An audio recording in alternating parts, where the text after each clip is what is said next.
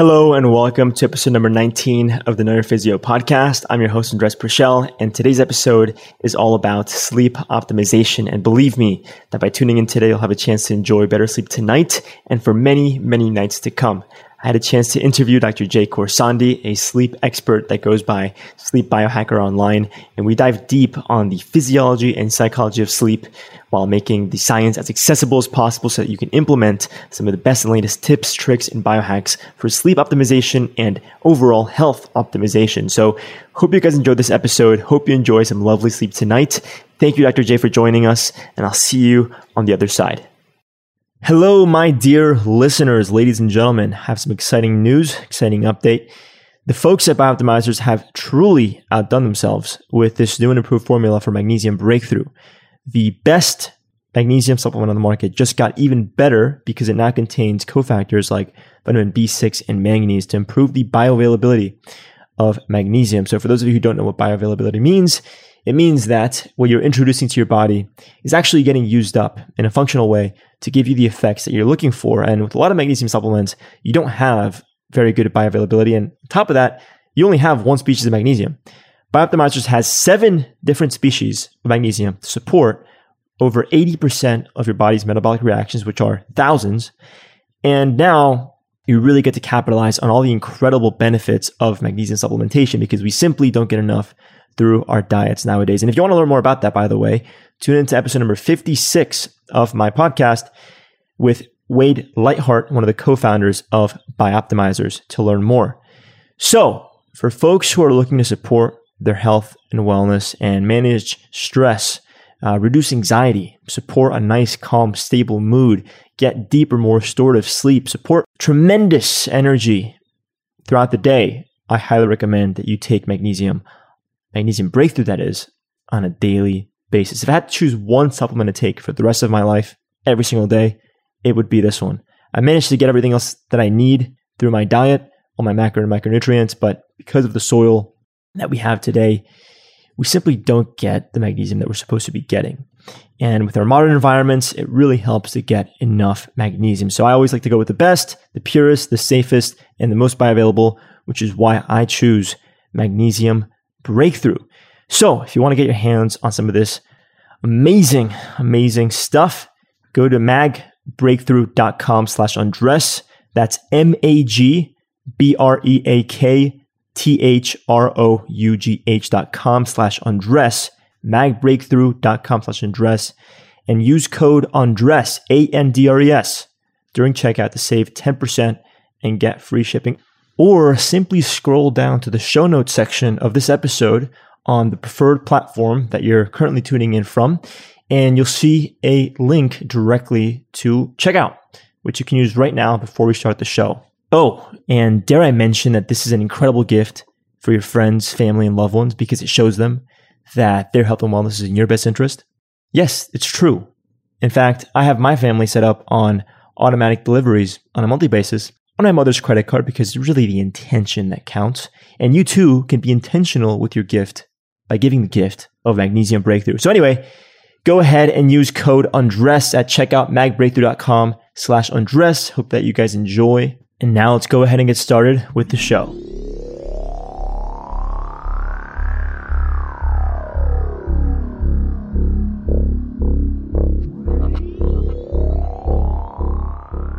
Awesome. So we're here with Dr. Jay Khorsandi.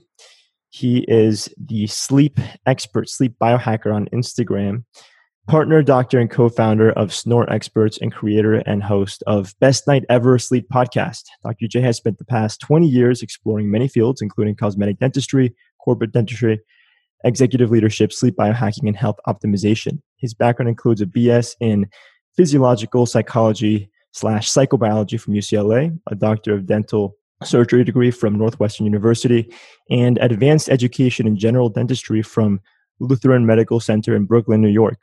Recently, he's enjoyed a career shift into sleep medicine and health optimization, and today we're going to learn why before he shares with us more information, tips, tricks, and biohacks to help us optimize our sleep so we can perform higher and enjoy a longer, more fulfilling lifespan. Dr. Jay, it's a pleasure to have you. Welcome to the Know Your Physio podcast. Andres, thanks so much. Pleasure to be here. Awesome. Thank you. So first thing I want to ask you is, why did you shift gears? Why the career shift, dentistry to health optimization and sleep biohacking? How did that happen? It's interesting. I've been putting my hands in people's mouths for over 20 years, and I've always enjoyed that, but I've always been fascinated with sleep. And then I made the connection that one of the most important parts of sleep is your airway, and it's only a few millimeters past your back molars. That's when it begins. So they said, well, this is a whole new area that I can dive into just because of my intimate knowledge of the head and neck structures. So it became an obsession of mine to go deep into what's called sleep disorder breathing, or airway management, is helping people who have snoring and sleep apnea how to navigate the airflow challenges, which are very low-hanging fruit for getting better sleep. So it was a natural fit and it worked out perfectly.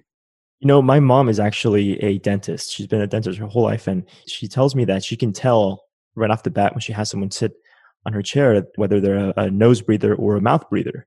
So can you describe the differences with people tuning in, just the kind of impact that nose versus mouth breathing can have and why we should be more conscious of the way we breathe? Yeah, it's an interesting thing. And I'm glad she's able to do it. The mouth is the gateway to health. And not only can you see nose breathing, mouth breathing, you can see teeth grinding, you can sometimes smell metabolic acidosis, blood sugar dysregulation from kind of this acetone type breath. You can see gum disease, which is can correlate to heart disease because of the vasculature connection. So there's so many things that we can pick up from the mouth, which is amazing. But as far as the nose mouth connection, yeah, I can also see from a person walking down the street in the shopping mall if they're a mouth breather or a nose breather. If they have sleep apnea, I'm pretty good at about high 90% rate of predicting just from seeing so many cases. But general signs, it can go back, and I can give you a quick little story here. A lot of this goes back to early childhood when we were 3-4 years old. A lot of people started their mouth breathing journey back then, which is not a good journey to start, but for whatever reason, they stopped using their nose. Ideally, the proper way to sleep is with your mouth closed, lips closed, teeth a little bit apart, tongue parked up in the roof of your mouth. And then that helps the development. But the problem is when you sleep with your mouth open, your tongue drops, your jaw drops, you stop using your nose, and then you start to develop issues. And these issues are that the muscles of the face will start to compress on the oral structures. And instead of developing what's called a U-shaped arch, you develop what's called a V-shaped arch. And then you get what's called a vaulted palate, which means if you put your tongue up to the roof of your mouth, it goes higher and higher. What that translates into is go to your teens is your teeth are now crowded. And your parents say, no big deal, we'll take you to the orthodontist. They're going to go ahead and fix this. Go to the orthodontist. Orthodontist says, okay, no problem. What we're going to do is we're going to take out these teeth to create some space to then shift the teeth. The problem is they take out these teeth called the premolars or bicuspids. They're about halfway in the middle of the arch, and they help to give you length and give you space. When you take those teeth out, they end up pushing the front teeth back. And what that does is that shrinks the size of the mouth. And what that does is then pushes the tongue further back down the throat. Now, you fast forward into people in their 30s and 40s. For me, it's mostly men 40 and over, and women about 50 and over. They start developing snoring and sleep apnea because of the airway space limitation. And a lot of it has to do with early childhood mouth breathing and orthodontics with extractions is what it's called. And these people are now suffering because they don't have the space to breathe at night. And then we can talk about all the different consequences of poor sleep. But there's a big nose-mouth connection, and people aren't aware of it. They're becoming more aware of it now these days with all of these different books and podcasts and shows and emphasis on nose breathing. But in the past, it wasn't even recognized. Wow. So it's a superficial solution is what you're describing. And you're not really addressing the root cause of the issue, right? And it's the way that people breathe. And then would you mind describing how this actually influences your ability to fall and stay asleep and enjoy deep sleep, the way that we breathe and how it's linked to these sleep stages and essentially sleep latency, for example? If you could describe like parasympathetic or sympathetic, and how it's related to mouth versus nasal breathing. Yeah, that's an interesting question. Fundamentally, breathing, and this is something that I've been studying a lot, and I know you have too as well with the different guests, but there's a brain and heart connection connected to the breath. And there's a very simple formula. When you inhale, it's sympathetic. When you exhale, it's parasympathetic.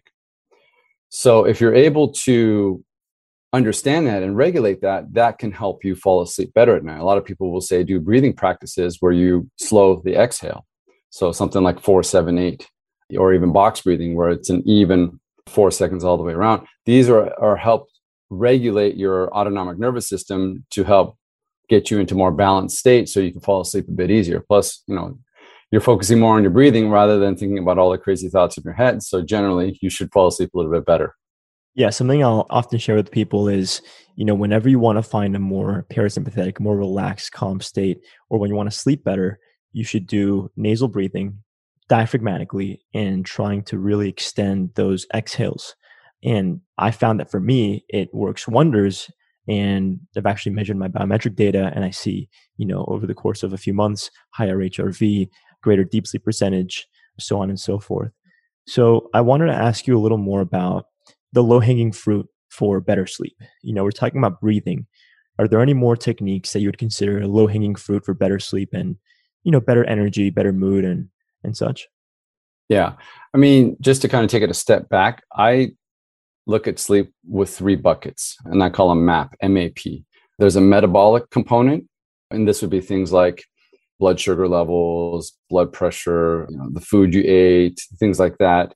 There's a airway component, which is, we can get a little bit more into that one there. And then there's a P, which is the psychological component. So generally when people come see me for help, it could be one of those things. It could be all 3 of those things. But as far as low hanging fruit, in my opinion, the lowest hanging fruit is airway, just because this is generally an obstruction. It's just like if you had a clogged sink or toilet or something like that, there's a blockage. Once you open up that blockage, things flow, sleep improves. I could see dramatic changes overnight on people. Like people will say, I haven't slept like that in 5 years once we figure out the problem. So the lowest hanging fruit, I think, is airway. Generally, this is a problem that tends to get worse as we get older and as we get heavier. The reason with the age is as we age, we have muscle atrophy, and you're well aware of that. The tongue and the structures of the airway get weaker over time. Gravity doesn't get weaker over time. Things continue to collapse or get weaker as we get older. The other is weight. If you get heavier, you're going to amass more fat tissue around the airway, which is going to compress the airway. So those are the 2 biggest components of airway. As far as low-hanging fruit, that's the best. As far as other things, we could talk about different tactics and strategies. But the other thing with the airway is, like I said, is as you get older, it's more of a problem. So for some people, it might not be a big deal in their 20s or 30s. So it just kind of depends on what stage in life you are, as well as your phenotype. Wow. And just a quick question, is there any way to sort of combine the 2, right? In terms of, can you restructure someone's mouth to breathe better while promoting, nice alignment in their teeth? Is that possible? And do you do that kind of procedure? So there's a couple different ways to go about it. There's the surgicals and non-surgical techniques. I use non-surgical techniques. Some of the things that I do are things called mandibular advancement devices. They're special devices that people wear in their mouth at night, and they move the jaw forward. And this is a temporary restructure throughout the night. And what that does is, if the jaw and the tongue are connected, so if the jaw goes forward, the tongue goes forward. The tongue goes forward, then the back part of the tongue also moves forward, opens up the airway, which is generally the problem with snoring and sleep apnea, is the back of the tongue is collapsing towards the back of the airway. Other things that can be done, I do a procedure called night laze, which is using infrared lasers to shine inside the back of the throat and causes tissue to reform and make new collagen. It's basically it's airway. It's like, I call it like airway tighten Botox for your airway with a laser is basically what it is. And actually was published on PubMed for research on that. So these are some ways to do it. There are more exotic ways where you even more exotic than that. Much more. Yeah. Tell us about some of them. Yeah, those are going to be more like working with an orthodontist and an oral surgeon, where people who have had collapsed dentition or jaws or mouths are able to use special devices or braces or surgery and expand their arches, open up again to create that tongue space, which they have lost over time in nature. So those are going to be more surgical, more lengthy, more expensive, more invasive, but they could be options for some people as well. So do you ever approach maybe a very experienced orthodontist or oral surgeon and tell them, hey, you guys have the skill set to do these kinds of procedures. I understand how this can influence someone, because no one, it's not like every dentist has the background that you have. It's rare. So do you ever approach other people who have, perhaps they have a certain experience doing a certain kind of procedure, or they specialize in some area of the mouth, where you can approach them and say, this is what this patient is looking for, this is what they need, and it's going to help them optimize, their sleep and their health overall. Can you do something like that? Do you offer something like that?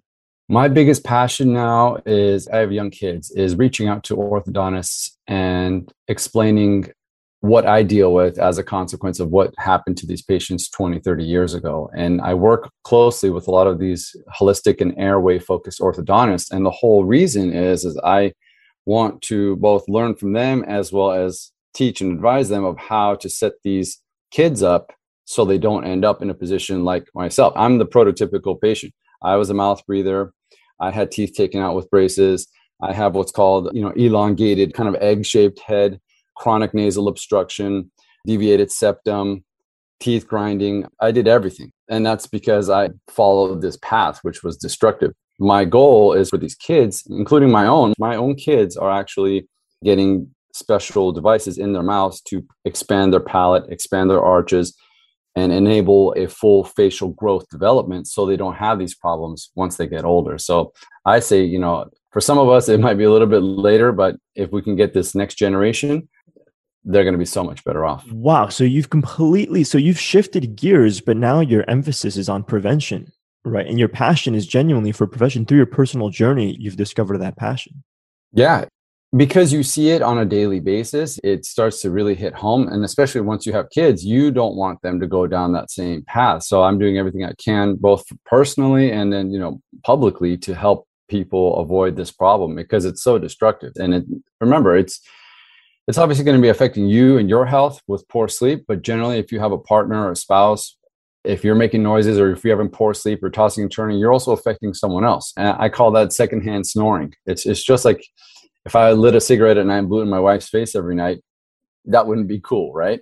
And these people who have poor sleep because of certain lifestyle choices or genetic or structural anatomic issues, they're also affecting two people. So let's not do that.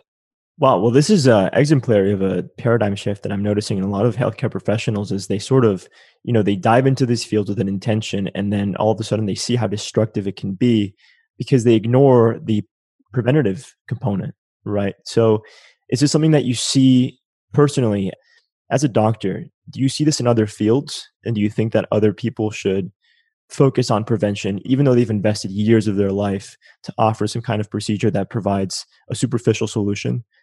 How do you think other people can make a shift the way that you've made it, but in other fields within medicine? Yeah.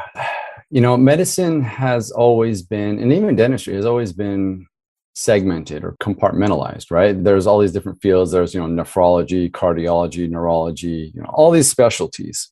And I think part of the problem is when you start dividing these into certain specialties, you lose sight of the big picture because at the end of the day, everything is connected. Our brain is not detached, our neurological system is not detached from the cardiovascular or from the hepatic or from anything. They're all connected and they all interact with each other. So making that connection, you're able to see it from a little bit further back and say, well, instead of just focusing on taking this medication for this problem or doing this surgery for this thing, it's like, what can we do on a grander scale, on a lifestyle choice, on the fundamentals, obviously nutrition, movement, sleep.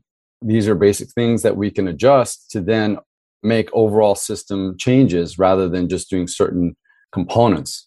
Wow. And let's talk a little bit about the word biohacking. Do you think that most healthcare professionals have the wrong idea? Or do you think that they really appreciate biohacking for what it is? I think there's a little bit of a challenge with the word biohacking because it has a little bit of a negative, people think of hacking, they think of computers and viruses and breaking into things. So I would agree with a lot of people that, it's more about health optimization, but, it's a fun, trendy word. The problem is a lot of people in the healthcare field still don't understand it completely. And because they don't maybe understand it, they might look at it negatively. And there's fine lines, right? You don't want to go and start doing your own gallbladder removal. It's understanding. For me, biohacking, what it means is an awareness. It means, first identifying and knowing that there's something wrong or that there's something that you want to improve.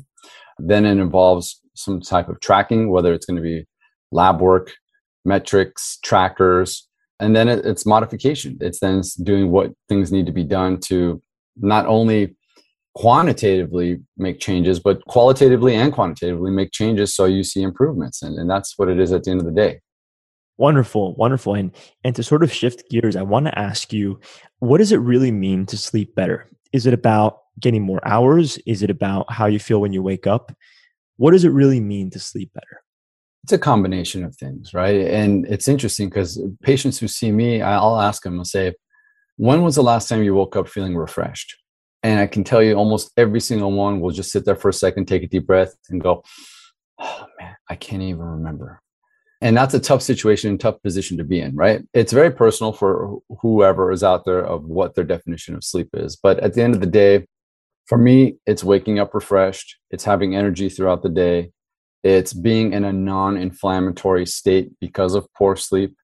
And it's more about quality than quantity. And it's also, again, going back to what stage in life are you? Are you, an infant? Are you a teenager? Are you in your 20s and 30s? Are you in your 50s and 60s? Because sleep needs change throughout the decades. So it's recognizing where you are in that chapter and then following those guidelines. Because if you're trying to get 8+ hours of sleep in your 50s and 60s, generally that's not going to happen unless you're either overweight or exhausted or something's wrong. Generally, I think the 8-hour goal is for most people unrealistic. I don't sleep 8 hours. I sleep about 7 hours and 24 minutes, which I've had over the last 3-4 years based off all of my tracking. But needs change. I guess the short answer is it depends. Right. And how can we track? What's the best way to track all of this, so that we know how much sleep we really need? What's the best way to really dive in on that and figure that out? So this is the beauty of progress in technology. Something like this 10, 15, 20 years ago would not have been available or accessible to people. Only thing you could have done back then was gone to a sleep lab and do what's called a polysomnogram, where they hook up all these wires and you spend the night and you become basically a sleep lab experiment. Well, it seems like just the nature of that would disturb your sleep. I mean, that's the problem. People who have it done, they will tell me, I remember that night. I did it 10 years ago. It was the worst night of my life. Yeah. So there's a challenge because there's something also called the first night effect. And that's whenever you spend the night outside of your own normal sleeping environment on usually those first nights, you have a elevated sympathetic response because you're in an unfamiliar environment. So put that into play along with all of the wires and the techs and the cameras and the mirrors and the bed and everything. It's not the most natural situation. So fast forward to today, we have tons of technologies, tons of consumer wearables, and these things called trackers, which are very accessible. And they're not quote unquote medical sleep studies, but they give you an idea of what's going on a nightly basis. And then that's when you can start to get a better understanding of how you sleep and the things that you do that affect your sleep. Yeah. And what happens physiologically and how can we actually measure that? Like, for example, I know that you're a fan of BioStrap, and as am I. And I'm always mentioning BioStrap on the podcast because they really are awesome and it helped me, quantify my sleep and do a number of different tests to see how different habits and such influences my sleep scores. But, what kind of metrics should we track in general, whether we have a BioStrap or not? What are the most reliable biometrics that we can track for better sleep? Most of these trackers are going to have generally the same data. They're going to have when you fell asleep, when you woke up, the number of disturbances. They're going to estimate your sleep staging, REM sleep, deep sleep, light sleep, things like that, which are, like I said, estimates, because the only way to really get those is with what's called an EEG, which is connected to your head and measuring brainwaves as you go through different sleep stages. But they still give you information. So those are some of the metrics. You'll see heart rate variability on a lot of these. You can see body temperature. Some will measure position or disturbances. The fundamental thing is, all of this data is good. It's just a matter of tracking it and watching trends. That's what I'm more concerned with. You want to establish a baseline and then you want to see how things change over time. So you were discussing earlier the 3 buckets, right, for better sleep. And you mentioned briefly blood sugar and the way we eat, and one of the most dramatic changes, relatively speaking, that I've made in my life, my lifestyle as of the past few months is eating an earlier dinner. So, previously I was having dinner around 8 p.m., maybe 8:30, and going to bed around 10:30. Now I'm going to bed around the same time, but I'm having dinner like 6:37, and oh my God, way better sleep, way better sleep. So would you mind describing the physiology of, food, dinner, blood sugar, and how it influences our sleep? Yeah. And it's an interesting thing. I actually just put a post up yesterday about how I got some great sleep. And one of them was eating dinner around 6:30. And it's a big deal. And I call this kind of circadian eating. And it changes, with light exposure. So in the summertime, the sun goes down a little bit later. You can probably eat a little bit later. And in the wintertime, probably eat a little bit earlier. That's how I kind of do a general rule of thumb. But the whole theory with eating and sleep is a couple things, right? When we eat, we're activating metabolic pathways, we're activating the GI system, and the body wants to dedicate all its resources to restorative sleep, rejuvenating sleep. So if you're giving it a task to do while it's trying to do other tasks, it's just like computers. When you have a bunch of windows open, it gets bogged down, right? So it's going to sacrifice at some point. So that's one problem. The other is there's a relationship between insulin and melatonin, and they're actually antagonistic. And what happens is if you're eating at night, you're obviously increasing blood sugar levels, insulin's released. That's going to go and stop melatonin from being released, which will then block you or delay your sleep onset. So sleep efficiency goes down as well too. So the sooner you can stop eating, let blood sugar stabilize, generally the better you're going to sleep. So why do some people say, hey, when I have a nice big dinner, I get tired. Shouldn't I sleep better if I'm tired after a big meal? That's the same kind of argument as, if I have a few glasses of wine or if I have a couple hits of THC, it's because you're kind of sedating yourself with that burden, right? Whether it's the alcohol, the marijuana, or the food. It's an artificial drowsiness. Yeah, it might feel good. And obviously people eat dinner late and they have that kind of dopamine or serotonin hit of the meal. But on the back end, you're going to suffer, whether you might wake up at night, go to the bathroom because you had a bunch of liquid, maybe have some reflux, or just, bounce through different stages of sleep on a more lighter level and not get that deep sleep. Nice. And, one thing is, what about the relationship between cortisol and melatonin? Would you mind describing that? I'm going to tie this all up in just a second, but I wanted to ask you about cortisol and melatonin. Yeah, a lot of people tend to put cortisol in this bad bucket of, it's the stress hormone. You don't want it. It's not good for you. But, cortisol has a purpose and it's necessary. It's the wake up hormone. It's what's released in the morning. It's also what's released exposure to blue light. That's why we always say, get up in the morning, get out and get some sun on your face, on your eyes. It helps boost mental clarity and energy. Melatonin is kind of the opposite. So these are also antagonistic, right? One is high during the day, which is consequently then low throughout the night. And the other one is they almost like follow opposite paths if you look at them.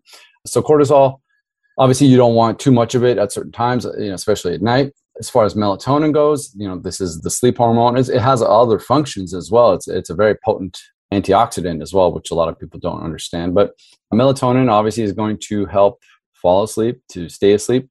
People supplement with melatonin. I generally don't unless I'm traveling, and I use it for kind of jet lag hacking, circadian rhythm. But one of the things that people don't also know about melatonin is that it has a half-life of 45 minutes. So when people take these 10 milligram of melatonin, well, you just hit yourself with a high dose, but it's going to be gone in 90 minutes. Most of it's going to be gone. So do you then depend on your endogenous production once? So it helps initiate sleep, but to keep you asleep, it's your endogenous production. Is that what you're trying to describe? I always recommend doing whatever you can throughout the day to promote endogenous processes to happen. Because a lot of people come and say to me, well, what should I take at night or what should I do? And I say, your best night starts the morning you wake up. And it's what you do throughout the day and this chain of events and sequences that then dictate how you're going to sleep that night. So everything that you just described, and again, to tie this all up, I feel like to some people, it may sound like you have to be very systematic with your lifestyle to get the best sleep. But can we discuss how this is consistent with our evolution, perhaps, and how maybe modern life takes us away from that consistency? Because it does seem systematic, right? To have to eat dinner earlier, to have to wake up and think about sleep and think about how your habits and choices may influence the way you sleep.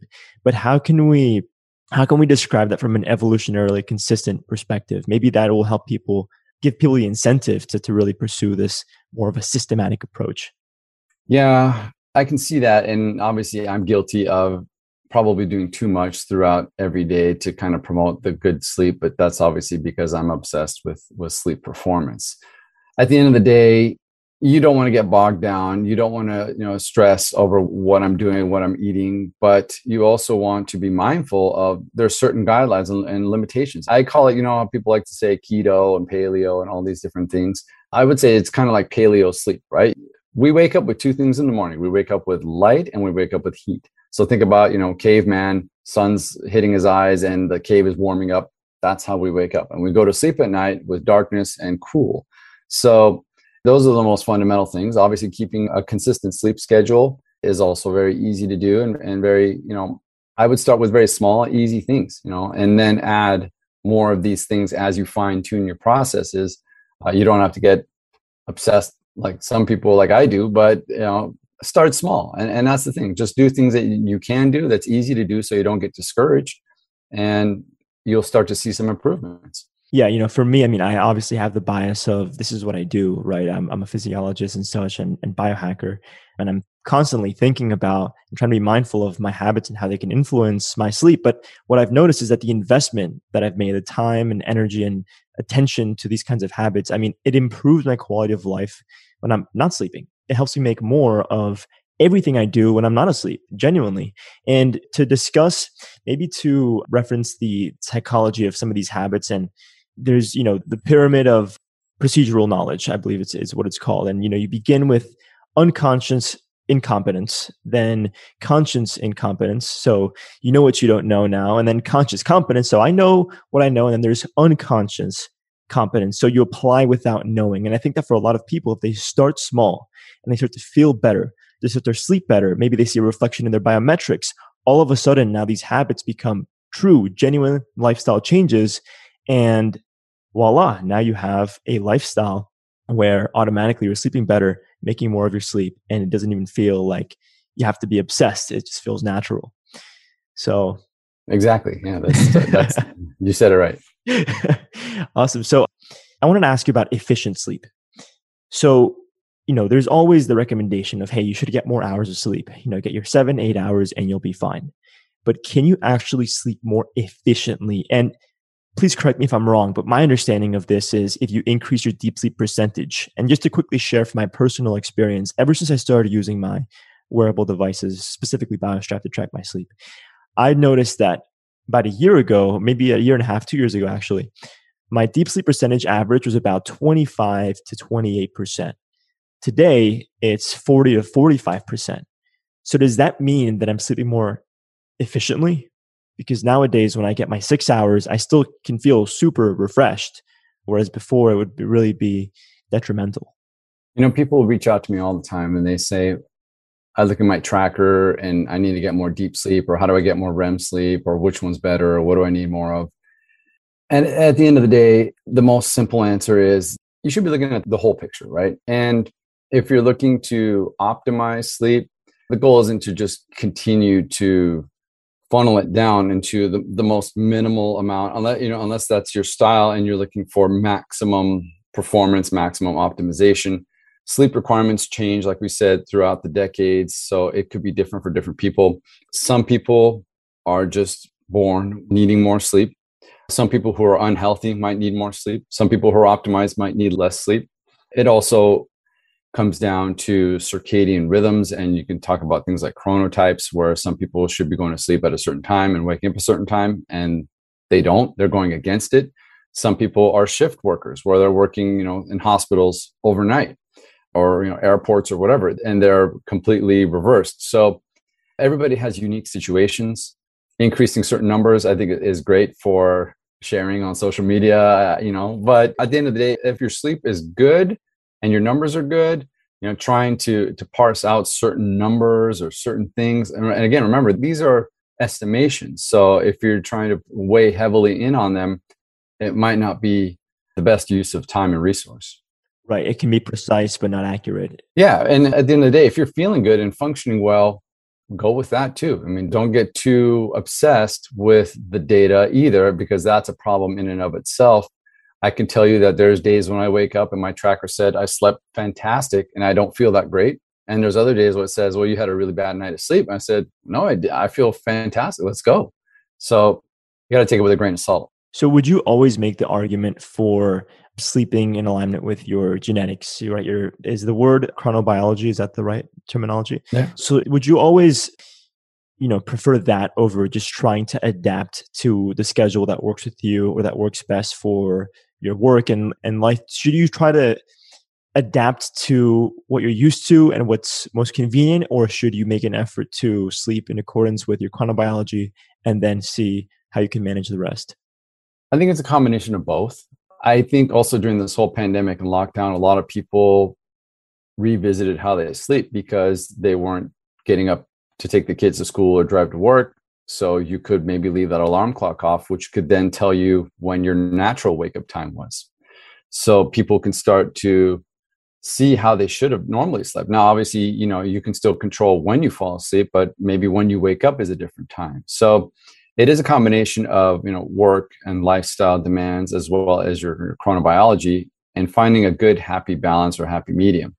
Obviously, if you're a shift worker, that's going to be a whole different situation. But generally, for most people, try to get in line with what feels the best and what works the best. And that's the fundamental of like any of these biohacking things. But could what feels the best be a result of a poor lifestyle or just convenience or giving into social pressures of going out late at night and then waking up late? Or how do you know that when you naturally wake up is the right time in accordance with your chronobiology?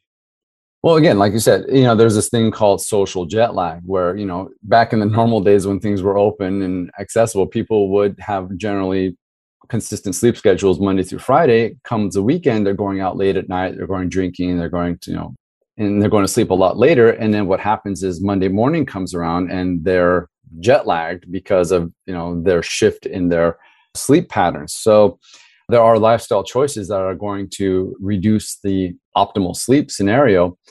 So it just, again, it goes back to kind of, it's a quantitative and qualitative, right? So finding what works best for you, that's kind of the fun of this whole thing. And that's what I get excited about, because every time I go to sleep at night, I'm like, man, I wonder how today is going to translate through tonight. And it's always changing. It's a moving target, which for me, for some people, maybe it's frustrating. For me, it's fun. It's a challenge. It's like, well, what can I do today, or what's going to happen tonight? Let's see how tomorrow goes. I know I did X, Y, and Z, so it should translate into this. That when you have that information, then you can start to say, okay, I'm eating late at night. I know I'm going to suffer. I'm going to take a hit. Or I stopped eating at 5 p.m. Or I had alcohol. Or, my nose is stuffy and I can't breathe. I have allergies. So all these things, you have that arsenal of information, then you can almost predict what's going to happen. And that's the fun part for me. Yeah, I have a lot of fun doing that on a daily basis. I love the way that you said that, a moving target. It's exactly what it is. And I have so much fun implementing these new habits, techniques, and seeing how my body responds. That's what Know Your Physio is all about. Now, I want to do something kind of fun with you. I have a sleep article that I wrote on my website. It's like 6 ways to improve your sleep routine, right? And I dive into some of the research, some of the physiology, and I'd like to do some myth busting with you. I'd love to get your take on some of this. Let's do it. The first thing I describe here is decreasing your core body temperature. And there's a study by Harding et al. From 2019, published in Frontiers in Neuroscience. The title of the study is The Temperature Dependence of Sleep. And it describes how sleep is initiated by this drop in our core body temperature. And this is the first thing that I mentioned, because then I discussed different biohacks for experiencing or pronouncing that drop in your core body temperature for better sleep. So what's your take on the body temperature response, and how can we biohack? Before I get to some of mine, I want to hear about some of yours, and then we can do some myth busting. But what's your take, and what are some of the things that we can do? Yeah. So like I mentioned earlier, there's 2 major regulators of sleep. One is light exposure, which more and more people now understand, blue light exposure at night is not good. Blue blocking glasses, things like that. The other is temperature. And then the bigger question too is, a lot of people will say to me, well, this biohacking stuff and all the gadgets you have, they're expensive and thousands of dollars, and this is a rich man's game and things like that. And there are obviously lots of things out there that you can play with and try. As far as falling asleep and staying asleep, temperature is huge. It's one of the things that I recommend people and patients when they're having trouble sleeping at night, especially as they get older. Again, a lot of this has to do with aging. And that's why people say to me, why do you do it? They go, well, I'm moving up a little bit in age, and I'm trying to do whatever I can to stay not afflicted with all these different problems. But as far as temperature goes, the easy route, and there's a super easy route. One would be put your sheets, maybe, or a pillow in the freezer before bed, and then you have cold sheets getting into your bed. Another one could be obviously cold showers. There's a big push for cold exposure these days with Wim Hof. You could do a cold shower before bed. So, I'm just going through cheap, easy hacks, so to speak, right? You could take a hot bath. A lot of times taking a hot bath, once you're out of the bath, the body is trying to dump that excess heat and will overcompensate and drop below 2 as well. So that to me is fascinating, right? Because it's two completely different things, a cold shower or a hot bath. So this is where I've just gone back and forth with so many people because I try to describe how, in my opinion, for a long time, it was taking a hot shower or taking a hot bath because, as you said, you super compensate. Then you see a sudden drop in your core body temperature, and that can initiate sleep. But then there's other people that say, all right, but why don't you just take a cold shower to get yourself cold, and then that's how you get to the colder body temperature. But in my opinion, if you do some serious cold exposure before bed, you'll see an increase in your cortisol levels, which will keep you up. So what's the right answer there? The right answer is it depends, and everybody's different. Yeah. And that's the thing. That. A lot of people will try to just put things into certain truths and just say, this is the way it needs to be done. But at the end of the day, this is biohacking or this is optimization. Is everybody responds differently, right? What if you have a different cold response, or you have a certain aversion, or you have a preference, or if maybe you dislike the cold shower more, but it works better for getting you into sleep. Well, then you might want to be doing it more. It comes down to just what works best for you. So like I said, that was my opinion for a very long time, that, it was, for a long time, I thought that the heat was better. And what I would do is I'd take a hot shower and I would just set up my room to be anywhere between 62 and 68 degrees Fahrenheit. So I'd jump out of the shower, hot shower, and all of a sudden now I'm really, really cold, right? My bed's cold because I have my AC unit right above my bed. So that's what I thought. Now what I'm doing is I've done some testing with colder showers, and I'm in South Florida, so it doesn't really get very cold. It'll be like room temperature, but still, relatively it's cold for us. And you know what? I actually do sleep better with a cold shower. And I think that it's a combination of feeling almost like fresher when I'm in bed and like cleaner. But another thing is that I'm not sweating when I'm in bed. If I take a hot shower or I take a hot bath, sure, maybe I'm more vasodilated, right? I'm more relaxed and such. And I see a more significant absolute drop in body temperature, but I'm sweaty and I feel uncomfortable, so the cold has worked better for me. But I love that answer. It depends on the individual, where they're at, and, the time of year too. It's summer here. That's right. And the cold showers have been so nice in the summer.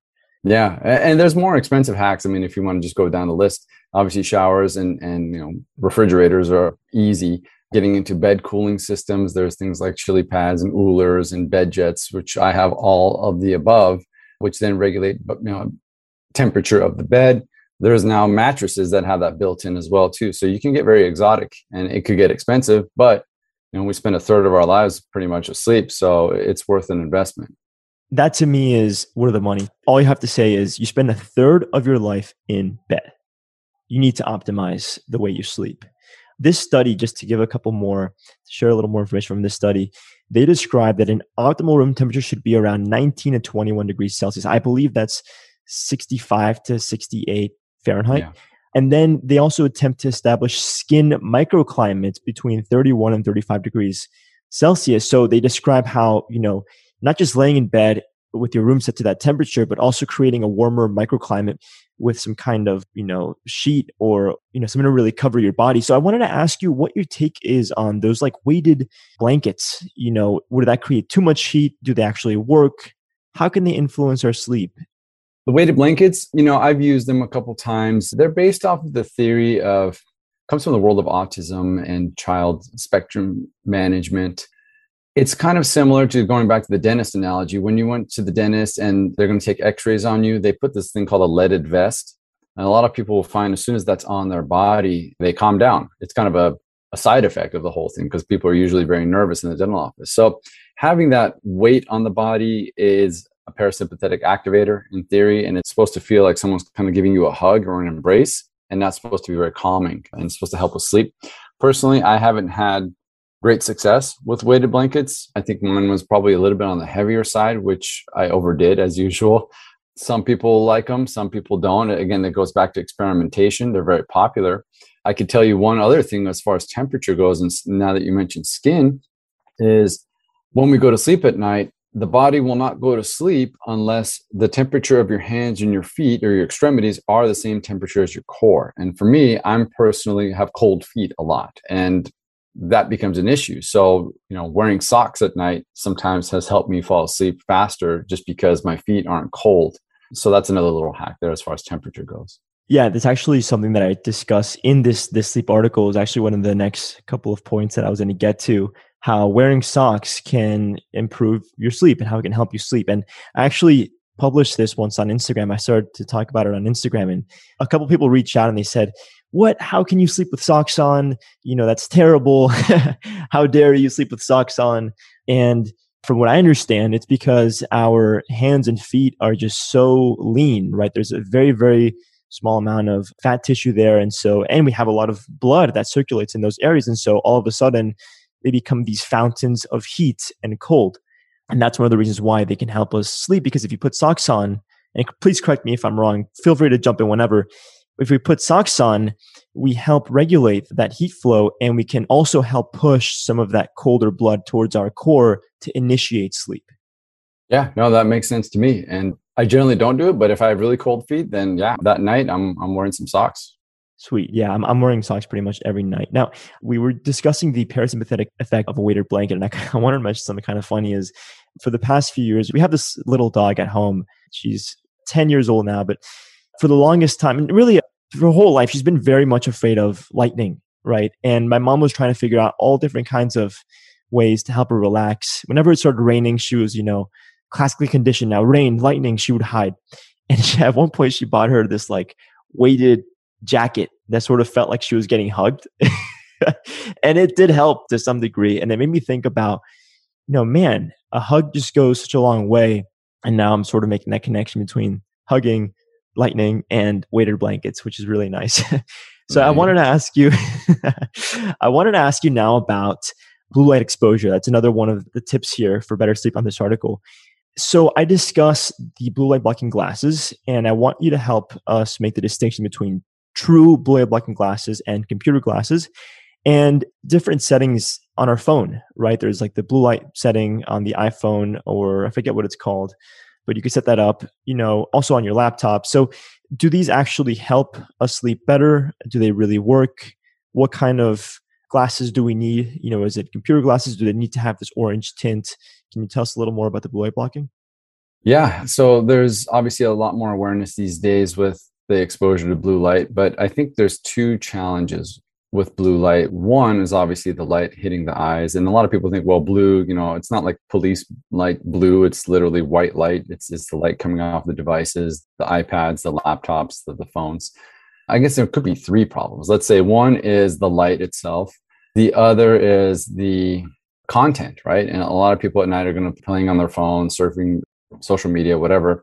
The content that they're seeing could be very triggering. Obviously, it's made to continue to have you click on certain things, and that's not what you want to be activated at that time at night, dopamine rushes and things like that. And then the third could be EMF exposure too, as well, where if you're playing with a lot of these devices, you're just continuously getting exposed, which could be harming your biology. So as far as blue light blocking glasses go, yeah, there's a couple different ranges and spectrums.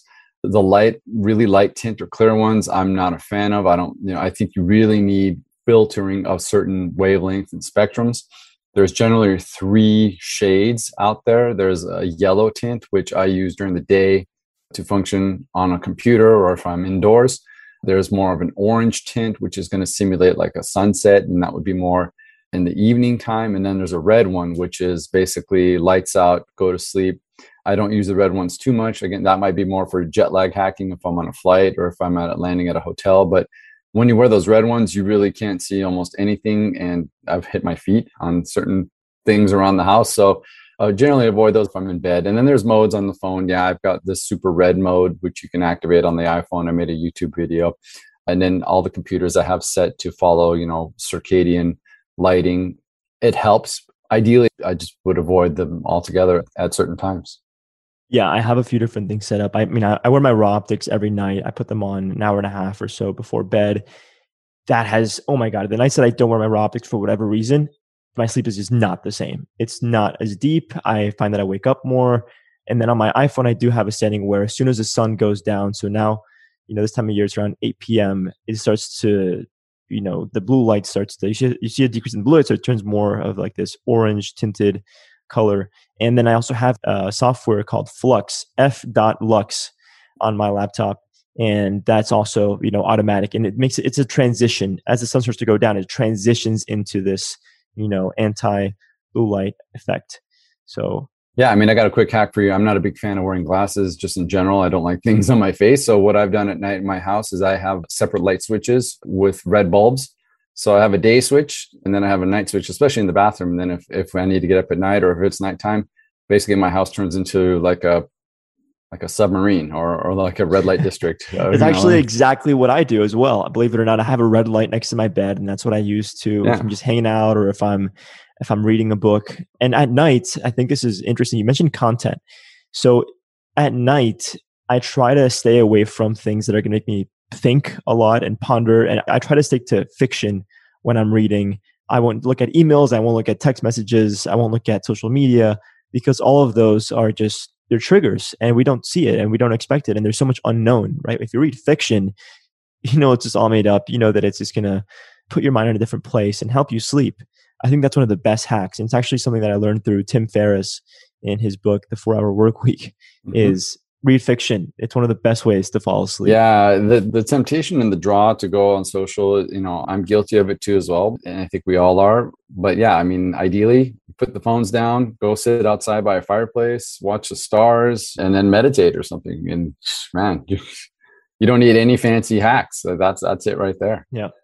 And I do want to get to what to do the next morning routines. But before we get there, there's a couple more things I want to dissect with you. One of them is number 4 out of 6 of the tips that I share here on this article, waking up during a light stage of your sleep cycle. So this is something that I've done that has worked well for me the past couple of years. And it's worked well for a lot of people that I've shared this tip with. And it's timing out your sleep so that you wake up in what's supposed to be a lighter stage. So the way it works is, on average, our sleep cycles last about 90 minutes. So what I do is I'll sleep in multiples of 90 minutes, but I'll add in my expected time to fall asleep. So like if I'm very much awake one night once I'm in bed, I'll set the timer to, a multiple of 5 times 90. So 7.5 hours. 5 sleep stages is what we understand is optimal, especially around my age. And from then on, I'll add in, anywhere between 5 to 30 minutes. Most of the time it's 10 to 15. And then, for example, some nights where I can't get 7.5, I'll go all the way down to 6, and then I'll add in the 5, 10, 15, 30 minutes. But I'll never, ever set my timer to wake up in between those stages. So I don't set it up for 7 hours, for example. So what do you think about that tip? Do you think that it's something that I'm just making up? Is it all a placebo effect, or can it really work? No, I like that tip. I think it's a little bit geeky and a little bit out there. There's an easier solution. There are actually apps and there's trackers that will do all of that for you. And they'll actually monitor you in those different stages of sleep and then wake you up and they'll do all the calculations. So, yeah. Well, I've used the apps before and I just noticed that, as far as the 90-minute cycles, it was pretty consistent for me. And so I started doing it myself just to kind of play around with and see on my own. But I have used apps like, I think there's one called literally Sleep Cycle. Sleep Cycle, yeah. That's the one app that I've used. And then the next thing is I do want to dive into EMF because number 5 out of 6 here is turning off Bluetooth and Wi-Fi devices. And I actually have my Wi-Fi router modem set up like right near my bed. That way it's easy for me to turn it on and off, when I go to sleep and when I wake up in the morning. So if you could tell us a little more about EMF. I know there's a lot of people tuning in who have no idea what EMF is, no idea the kind of impact that it can have. So how can we mitigate EMF and what kind of role can it play in better sleep? EMF is becoming a little bit more of a topic these days. It stands for electromagnetic frequencies. The reality is where there's EMFs throughout the planet that are naturally made, which are, whether from, lightning and thunder or waves crashing or, the magnetic properties of the earth, these all generate fields. What is an issue is what's called non-native EMFs, so things that are not natural. These are going to be higher frequency things, right?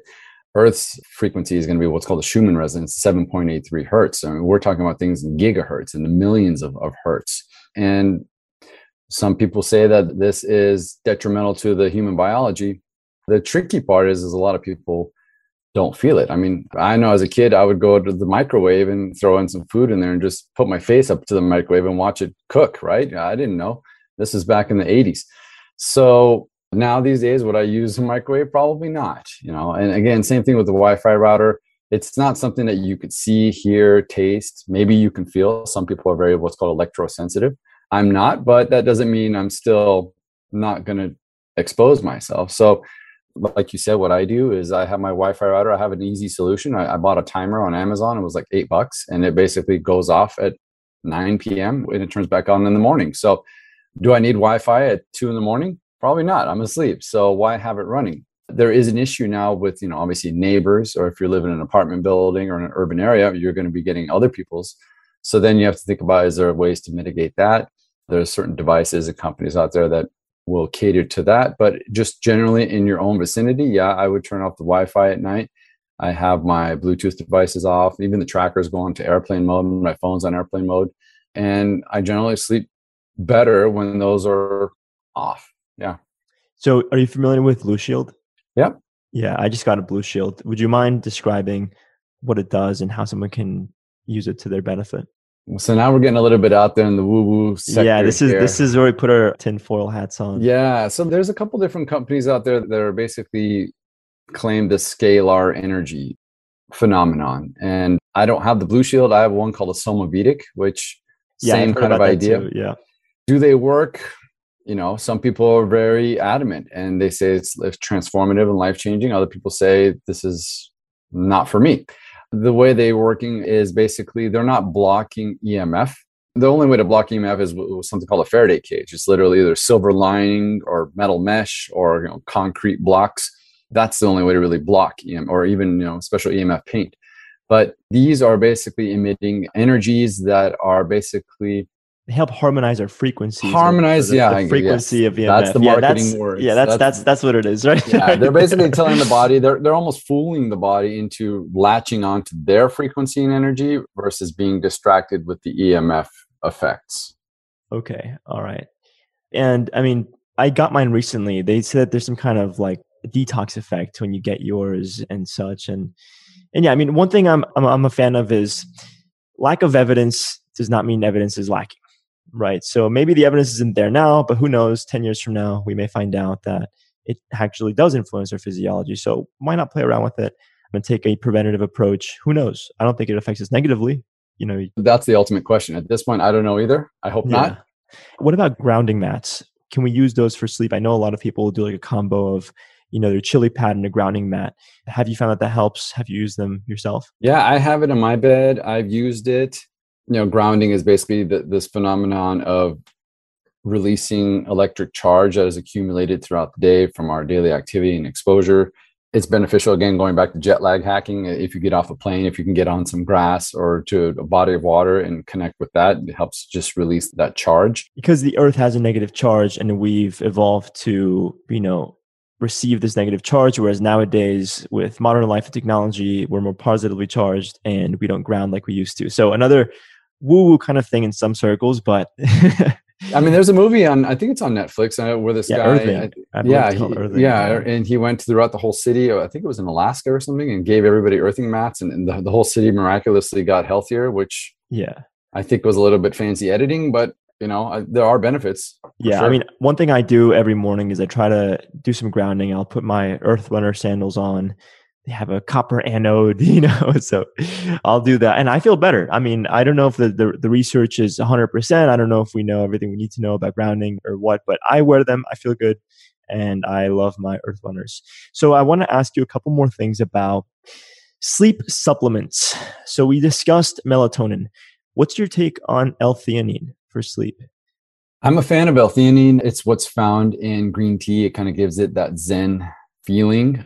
Personally, I don't do well with too many things at night. You know, a lot of people want to have this ultimate stack of supplements for sleep. What do I take? I found the more things I take at night, the worse my sleep generally gets. I'm all about kind of endogenous staging. Yep. But L-theanine is great. There's different forms of it. Obviously, there's pills, there's sublingual liquids for oral absorption. There's, GABA, there's skull flower or skull cap flower, there's lemon balm. I mean, there's so many different supplements out there that some people find helpful. For me, not so much. Yeah, me neither. I'm definitely a fan of, like you said, it's setting the endogenous stage. Is that what you said? Mm-hmm. Yeah, that's nice. Yeah, I'm all about the endogenous production. I know a lot of people will take these kinds of supplements, but I mean, when you look at their stress levels, the way they breathe, right? You go, man, just work on that, and you don't need to waste your money. And it's free, exactly. It's free.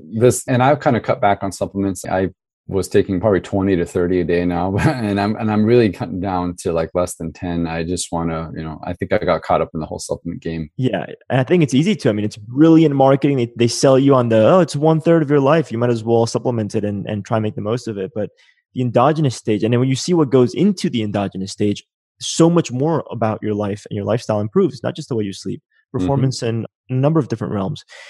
Now I have another question for you. How does sex influence sleep? Should we be having sex before we go to bed? Or should we save it for the morning? That's an interesting one too. So the sex itself, again, it's personal. It could be activating for some people. It could be relaxing for others. There's a phenomenon called le petit mort, which is known for, especially for guys, after ejaculation, they just want to kind of crash and go to sleep. So that some people leverage that benefit. Some people do better in the morning. This is a fun one because you get to experiment, right? Try both, see which one works better. For me personally, I'm more of a morning guy. I've learned over the year, maybe even when I was younger, may have been more of a night guy, but morning tends to kind of work better with me. Some people night, and it just totally depends, right? Yeah, there's an argument someone was describing at one point. I was having a conversation about when is the best time to have sex if you want to get good sleep. And this gentleman was describing how, the oxytocin production as a result of, having sex and serotonin, that it can have a vasodilatory effect. And even though you got your heart rate up, because now you're more relaxed, you're vasodilated, that can help you go to sleep. My argument was, sure, but I mean, you still can have some kind of elevated heart rate, potentially some kind of cortisol. And who knows, maybe this sex doesn't go so well as you planned. Maybe you're taking a risk there. Yeah. Very, very interesting. I'm all for the testing. Now, what about naps? Tell us about naps. Personally, I don't nap. I had Simland on the podcast that I think you had a chance to listen to, and he's a huge fan of napping. So what's your take on naps? It's another personal thing. It depends on stage in life. It depends on your biology, and it depends on the purpose of the nap. Are you taking a nap because you're exhausted, or are you taking a nap so you can continue to function more at the latter half of the day? Lately, I've been probably doing a couple more naps just because of just workload and, just to give myself a little bit of time to rejuvenate and continue pushing. The tricky part with nap is length.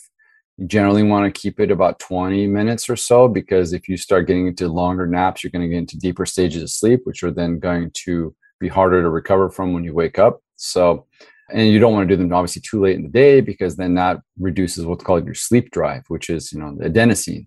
And if you do it like at 5 p.m., you're going to have a harder time going to sleep. So aim for earlier in the day, aim for shorter. Generally, that would be my advice on that. Right. I was tuning into, I don't know if this was something that I picked up from your Instagram page or from someone else who's dedicated sleep expert and shares content online, but they were describing something like a rubber band, right? And as the day proceeds, you start to stretch the rubber band and you want to fall asleep, right? But as you start to take naps, there's less resistance there and you're less likely to get nice, deep, restorative sleep, which is more important than the nap itself. So that's the way that I've seen it. That's the way I understand it. And I didn't really know about the influence of adenosine. Is there any way that we can increase our, endogenous adenosine production beyond just avoiding naps? Well, there's a way to reduce it, and that's what this stuff here, my coffee, right? So what coffee does is it blocks the adenosine receptors, so it prevents it from latching. Which is, think of adenosine like a boiler or cooker. It's basically building this pressure throughout the day, and then when we go to sleep, that's when it releases. So if you want to delay that, then you would have things like coffee or caffeine, which are very, very similar to the adenosine molecule. That's why they go to the receptor, they bind it, they block it, and that keeps the pressure going for longer. Right. And that's how caffeine works. It gives us the impression or the perception of wakefulness, less fatigue and a wakefulness, less fatigue. But I know that, the way our body responds to caffeine consumption is we see an increase in our adenosine receptors, and that's how we build a tolerance to caffeine. So that's interesting, because now you can maybe use that understanding to set the stage for maybe helping you fall asleep earlier if you notice that you're falling asleep later, or if you want to try to reduce some of that social jet lag. I think it can be used in a way like a biohack, understanding that the physiology of adenosine and caffeine and the influence there. And I know we can get into, people metabolize caffeine differently than others, and more quickly and more slowly. So, if I am now considering the audience, people tuning in now, we discuss a lot of systematic approaches, a lot of, it may work for you, it may not work for you.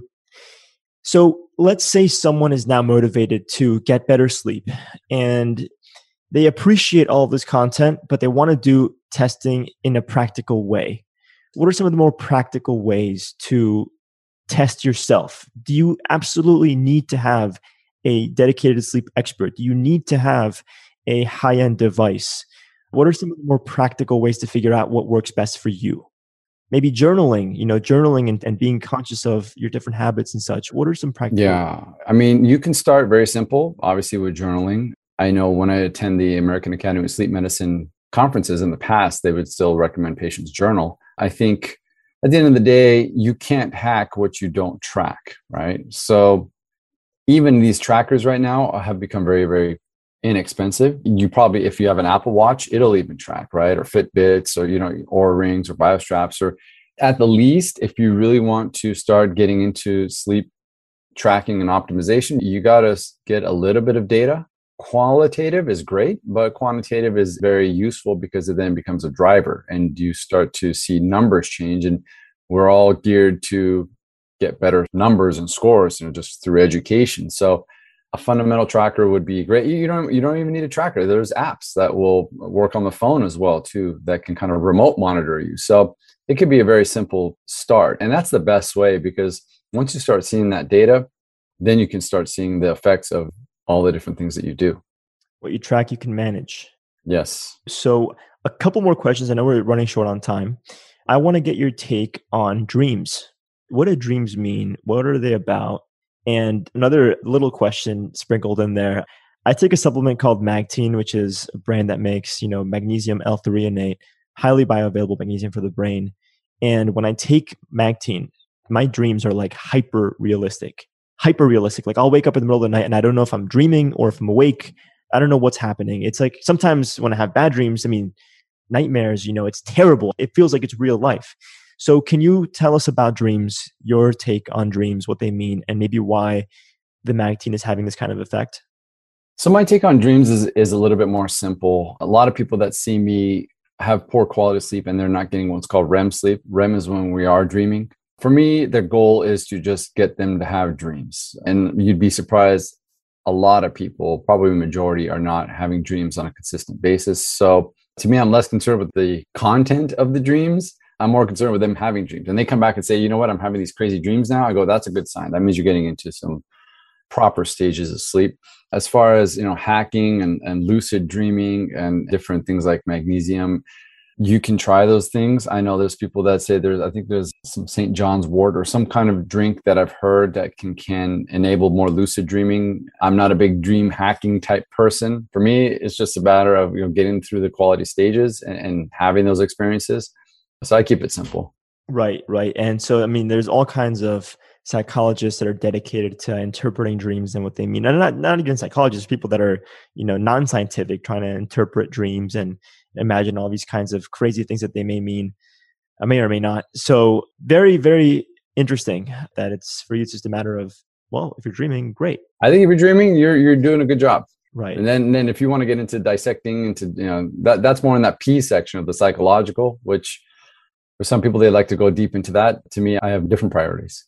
So now tell us, what can we do in the morning, right? What do you think we should do in the morning to make sure that we get better sleep the next day, or maybe just to start the day, some productivity tips? I found that one of the biggest things is avoiding social media and my phone, and I'll meditate, I'll do my bed, all of that.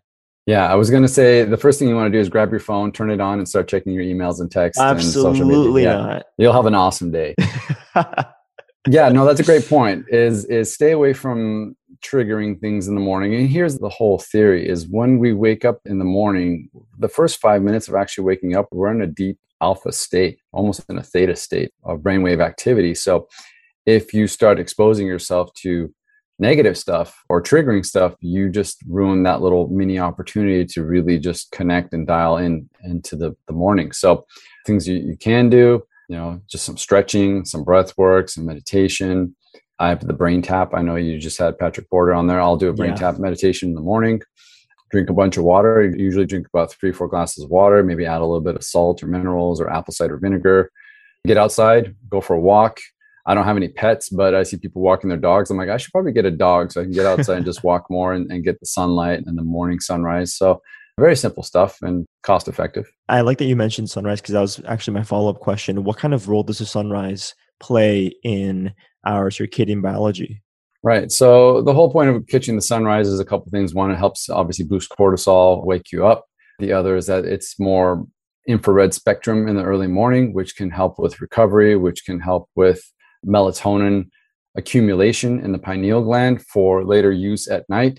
So there are benefits to sunlight and sunrise exposure. There's also benefits to midday sun exposure. I mean, I usually get like 3 doses of sun throughout the day. I'll get a morning dose, I'll get an afternoon walk dose for circadian entrainment, and then I'll get a evening dose for just, sunsets and just calming and soothing. Wow. And it goes back to how we're programmed from an evolutionary perspective, right? We're programmed to wake up with the sun and fall asleep as the sun is starting to fall. And so I think that brings us back to, tying all of this in together, right? All these sleep hacks, they seem like biohacks, but I think really it's just a matter of, and this is actually aligned by ancestral supplements, putting back in what the modern world leaves out, right? And trying to cater to our environments, our modern environments, that they are more in better alignment with how we're designed from an evolutionary perspective. So my friend, sleep biohacker, thank you for joining us today. It's been such a pleasure. Awesome. Thank you so much. It's been fun. Awesome. And hope you enjoy a lovely night of sleep. Yes. You guys have the best night ever. Obviously, you can check out my podcast, Best Night Ever. It's all about the stuff we've talked about. And look forward to talking to you soon. Thank you. Awesome. Take care.